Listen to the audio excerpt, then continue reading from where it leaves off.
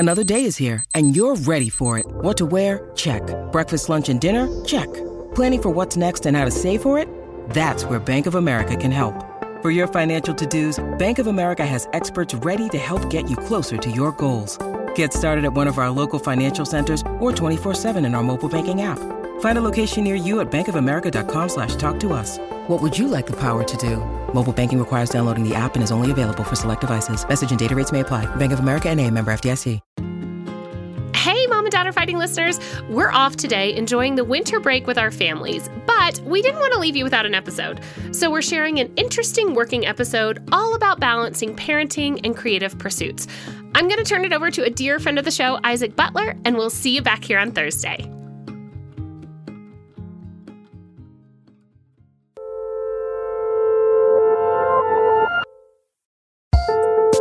Hello, and welcome to another episode of Working Overtime, the advice-focused Pluto to Working's Goofy. I'm your host, Karen Hahn. And I'm your other host, Isaac Butler. How are you doing, Isaac? You know, I'm all right. Unlike Pluto, I'm wearing pants, so, I feel like that's a win. That's important. Yeah. And a shirt. Impressive. Yeah, exactly. I do it up. This is not to imply that Isaac isn't usually wearing his shirt, because if he weren't, we probably wouldn't be still doing this. Yes, that's true. I probably would have been fired by now. Okay, so on this episode, I wanted to break down a listener email from Allison Weisgall Robertson. Here is what she wrote in. Hello! I very much enjoy the Working podcast and would like to suggest an episode specifically about parenting/caregiving and working. I hear references to here and there, i.e. Isaac discussing his family responsibilities, but I think a whole episode dedicated to it would speak to much of your demographic. What are the unique challenges facing creative type and freelance parents? Financially, artistically? How do all the things you talk about, finding inspiration, scheduling, etc., change or don't when caring for a child or perhaps elderly parent is involved? Thank you, Allison. Now, Isaac, you're the only one of us hosts who is a parent, so this episode is going to be sort of a mini interview. Are you ready? All right, hold on. Let me just do some jumping jacks to warm up. Fair enough. All right, so my first question is, how did you decide that you were ready for a child? And I guess this is a bit of a broad question, so to make it a little more specific to what Allison is asking, what work-related considerations did you have to keep in mind?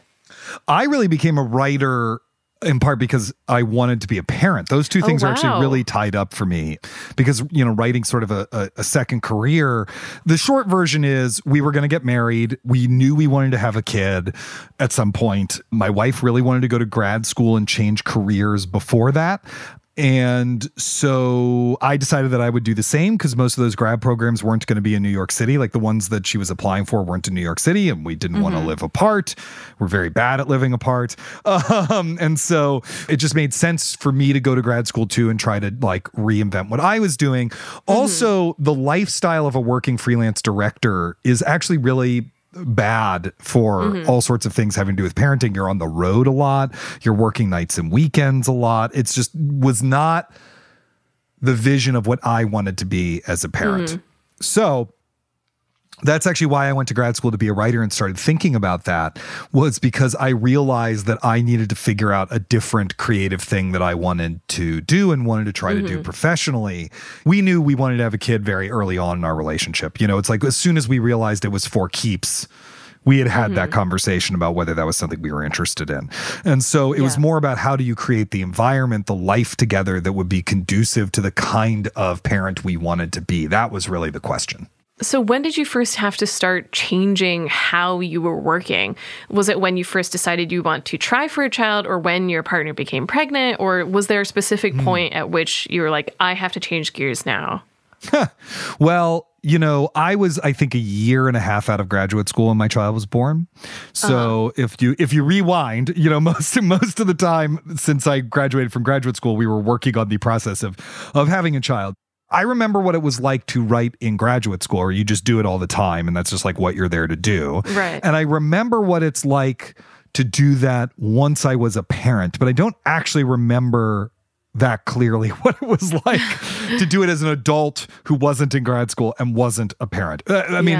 Just the thing that really changed was like you just have to be really structured about everything, particularly how you use your time. But I feel like me and my work really benefited from that. What kind of structure are you talking about? Like, can you lay out like what your typical day became? Yeah. I mean, so what it really became was like, okay, the mornings are when I'm at my best. I'm a morning person, you know, and so in the mornings are when I'm going to be working. And then in the afternoon, I might go home and you know, take care of Iris so that Anne can do stuff. Her leave was a lot longer than mine because I was a freelancer. So I was just taking time to not make money, where she had actual maternity leave for a couple months. And so then I would come home in the afternoon and co-parent with her and everything like that. And then eventually we figured out a daycare situation for Iris. But once you have a kid in daycare, it's like, I am setting money on fire so I can have this time to work. I better actually be working during this time. And if I'm not working during this time, what the fuck am I doing? Do you know what I mean? So the negative version is it can create a lot of pressure on you. But the positive version is that it really focuses you. It's like, you know, every chunk of time in your day, you really have to start being overt and self-conscious about. Am I working during this time? Am I parenting during this time? Am I taking care of house stuff during this time? And you really have to, like, at least I had to really make clear choices around that. And so that I found to be really beneficial. So yes, for me, it was like get as much writing work done in the morning and then in the afternoon be more available to help out with other stuff. Once my kid was in daycare for the whole day, things got a little bit looser, but it was still, you know, get as much work done until you have to go pick her up. And I have so many more questions to ask you, but we will get into those right after this break. Hey listeners, is there a particular creative struggle you'd like to hear us tackle? Let us know by emailing us at working@slate.com, or even better, you can call us and leave a message at 304-933-9675. That's 304-933-WORK. Okay, so Isaac, when your child was born, how much had you planned out for how working would, work after that? Not enough. You can never plan enough, actually. I mean, which is not to say that you should be like planning like a maniac all the time. I just mean there is no amount of planning that is sufficient, because you also don't really know what's going to happen. I mean, to give you an example, I have a friend who, you know, her kid came almost 3 months early. Wow. So the kid's at the NICU right now, you know, needs help breathing. She's going to be fine. But I'm just saying, it's like, how would I have worked during that? I wouldn't have. That's insane. You know what I mean? So then it would have been a months long process of not working. You just don't really know. There's a lot of variables. Anyway, so what I thought was going to happen was I was going to take 2 or 3 weeks off. And then I was going to go back to my little office that the LMCC had given me and just get right back to work, and it was going to be fine. And instead what happened was, you know, I was friggin' exhausted feeding, you know, we're feeding the kid round the clock. We're taking care of her, all that sort of stuff. I go into that office 3 weeks after my kid is born, and I just cry in that office for the better part of a week. I mean, I didn't do any work, you know, and then finally after a couple of days of that, I was like, why am I even here if I'm just going to sit and stare at the wall and cry? I'm just going to go back home. I just need another week before I can come back.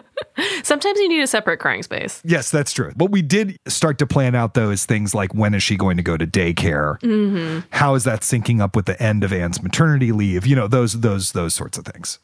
Yeah, and I guess you've answered half this question already, but how different were your expectations for how things would shake out once the baby was born versus how things actually went? Oh, I mean, the first 3 months were worse. Nothing can prepare you, I think, for what those first 3 months of having a kid were like. They get better at week 6. At week 6, the kid starts smiling. I mean, it's just in reaction to gas. It has nothing to do with you. But it's like the first moment that they do anything to give anything, any energy back to you at all. And that, and then things get slowly better after that. I would say they start sleeping through the night, you know, like things do get better, but particularly that first month, because you're also both exhausted, having gone through the whole childbirth thing was harder than I thought. And everyone I talk to says that it's harder than you think it will be.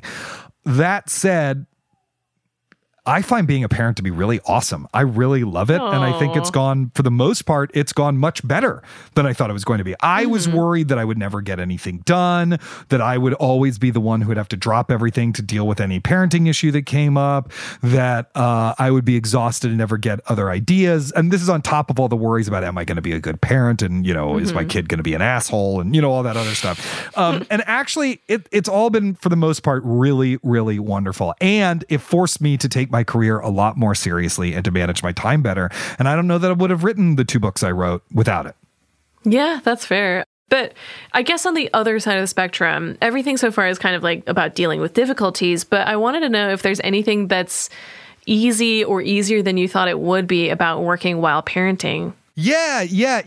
One of the wonderful things about parenting is just like your kid is a totally independent, different human being from you. And they're bringing their way of seeing the world, the things they're learning, the things they're excited about, their energy, their ideas into your life. And that, from a creative perspective, that's great. You get more of that. It's very refreshing. Also, you start to share with them as they get older the things that were important to you. So you get to rediscover those things. I mean, to just do a recent one, I read my daughter Dolier's Greek Myths. Did you read Dolier's Greek Myths as a kid? Huge book for me. Yeah. Huge book for me. I mean, I read that like all the time as a kid. Both was read to me and read it to myself. And actually, New York Review of Books just reissued their Norse Myths collection, which was important to me as well.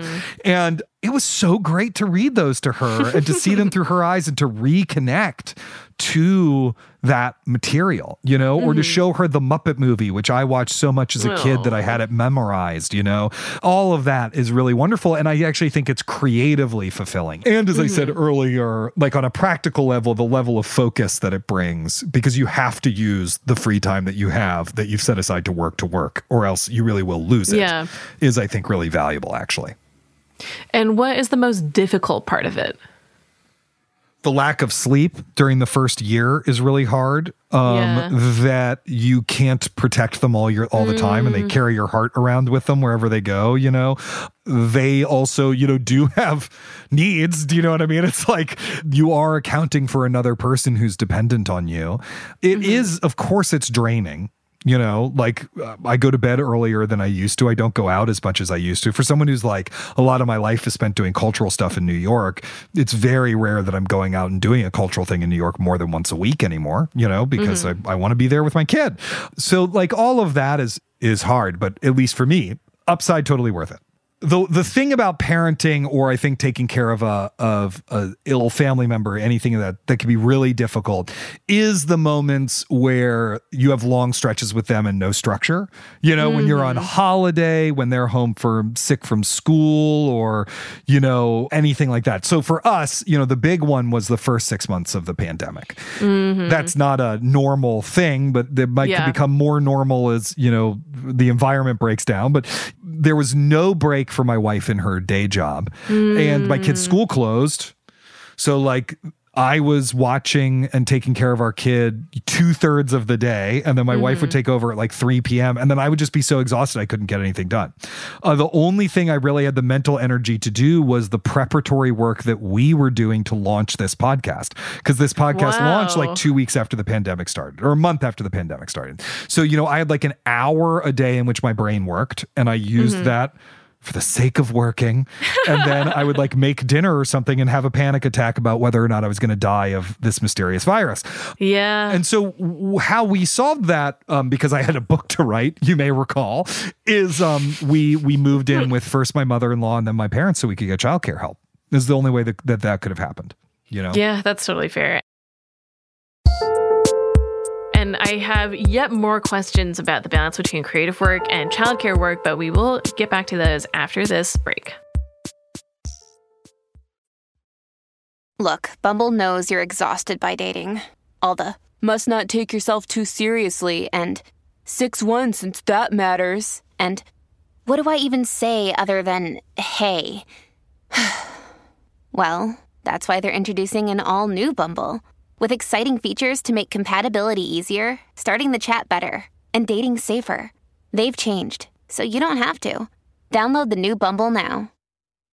When you need mealtime inspiration, it's worth shopping Kroger, where you'll find over 30,000 mouth-watering choices that excite your inner foodie. And no matter what tasty choice you make, you'll enjoy our everyday low prices, plus extra ways to save, like digital coupons worth over $600 each week. You can also save up to $1 off per gallon at the pump with fuel points. More savings and more inspiring flavors make shopping Kroger worth it every time. Kroger, fresh for everyone. Fuel restrictions apply.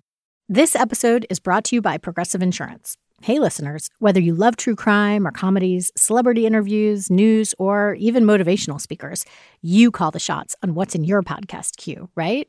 And guess what? Now you can call the shots on your auto insurance, too. Enter the Name Your Price tool from Progressive. The Name Your Price tool puts you in charge of your auto insurance by working just the way it sounds. You tell Progressive how much you want to pay for car insurance. Then they'll show you a variety of coverages that fit within your budget, giving you options. Now, that's something you'll want to press play on. It's easy to start a quote, and you'll be able to choose the best option for you fast. It's just one of the many ways you can save with Progressive Insurance. Quote today at Progressive.com to try the Name Your Price tool for yourself and join over 28 million drivers who trust Progressive. Progressive Casualty Insurance Company and Affiliates. Price and coverage match limited by state law. Listeners, I just want to remind you that if you're enjoying working overtime, please subscribe so that you never miss an episode. If you listen on Apple Podcasts, we would love for you to rate or review the show because it really does help new listeners to find us.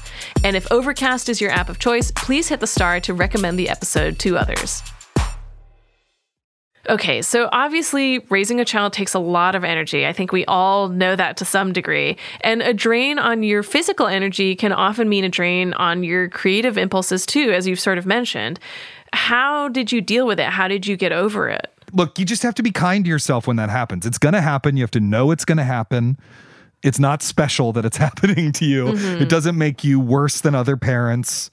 You just have to be kind to yourself and take that break when you're being forced to take that break. Your creative work is not as important as your family or your health. Now, if you're making a lot of money off your creative work or, you know, it's important to pay the bills, that's a different thing you have to take into account, right? Yeah. But in general, you need to take care of yourself. You need to take care of your health. You need to take care of your family. When you're overwhelmed, whether it's with parenting stuff or day job stuff or election paranoia or whatever, and it becomes hard to be inspired, you kind of got to just remind yourself that it will pass.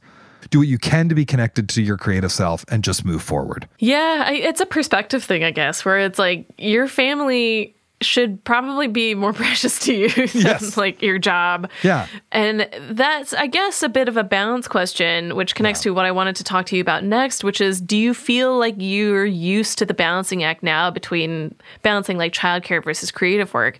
And if so, was there a particular moment where you feel like you figured out how to make it work? I don't feel like there was a particular moment. I feel like it comes and goes. And I do feel like things are going pretty well right now. I will say, to connect this to your last question, my gut impulse is often to just like sacrifice my own creative work to take care of the kid if something needs to be done. And it's actually one of the wonderful things about my wife is that she's very insistent that I not do that, you know? And the thing that I have to keep, or that we take turns doing it, that it's fair, you know?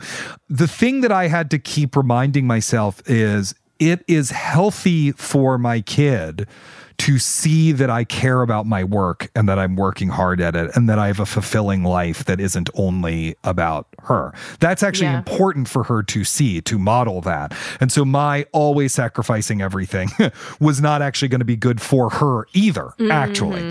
But anyway, it comes and goes in waves. You know, we had everything figured out, locked down tight. Then the pandemic happened. Then school resumed in person. We had this wonderful babysitter who watched her every day in the afternoon after school and took her to extracurriculars and all sorts of stuff like that, who's still a friend of the family, who I love very dearly. Then she wanted to go and pursue her actual creative career as a playwright, and she's doing that now. Then we figured out another solution, but the school year ended, so it's summer camp time, and there's a week where there's nothing. There's not the kid's just home for a week. What are you going to do? You know, there's always going to be moments where it feels like everything is coming apart at the seams, and then you just plan. And then the planning pays off for a while, and then it all falls apart again, and then you have to plan again. There is no time where it is permanently fine, where the balancing act is permanently figured out. You're always going to be renegotiating that. So the other thing that you have to figure out how to do is how to have fun with that.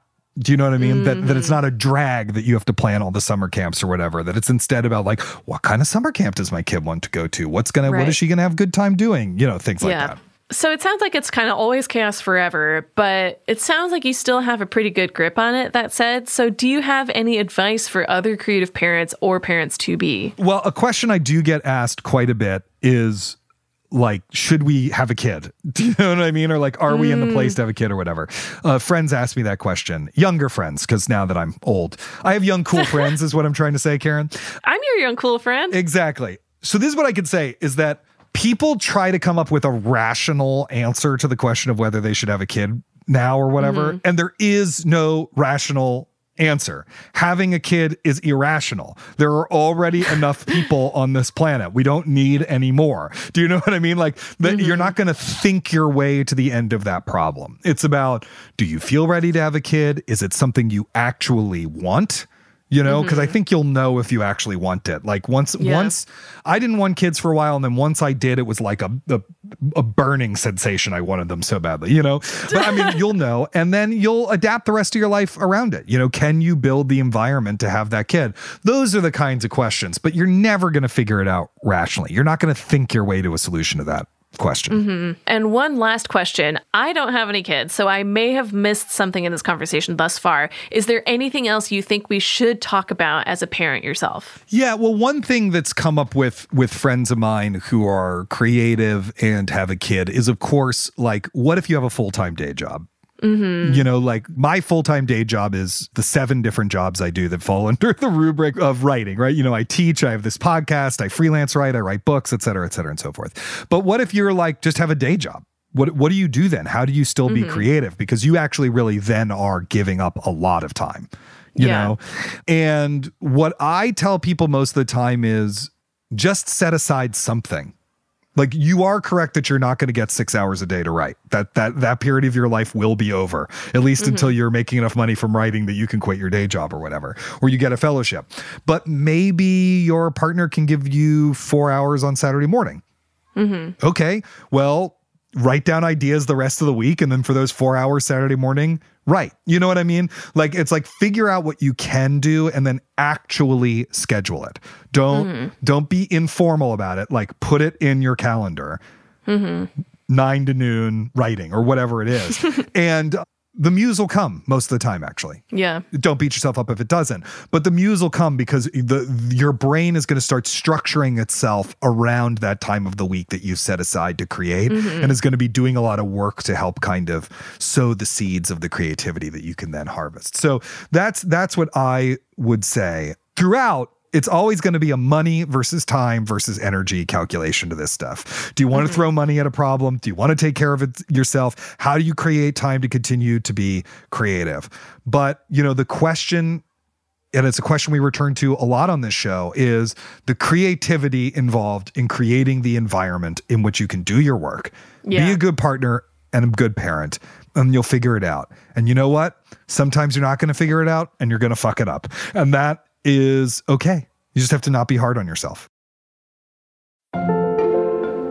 Well, Isaac, thank you so much for your insights. That is all the time that we have for this episode. Thank you so much for listening. And if you like the show, don't forget to subscribe wherever you get your podcasts. And if you have ideas for things we could do better or questions you'd like us to address, we would love to hear from you.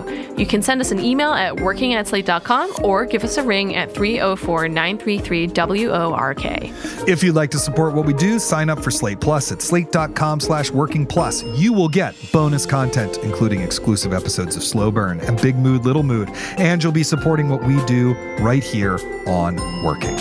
Big thanks to Kevin Bendis and to our series producer, Cameron Drews. We'll be back on Sunday with a brand new episode of Working, and in 2 weeks, we'll have another Working Overtime. Until then, get back to work.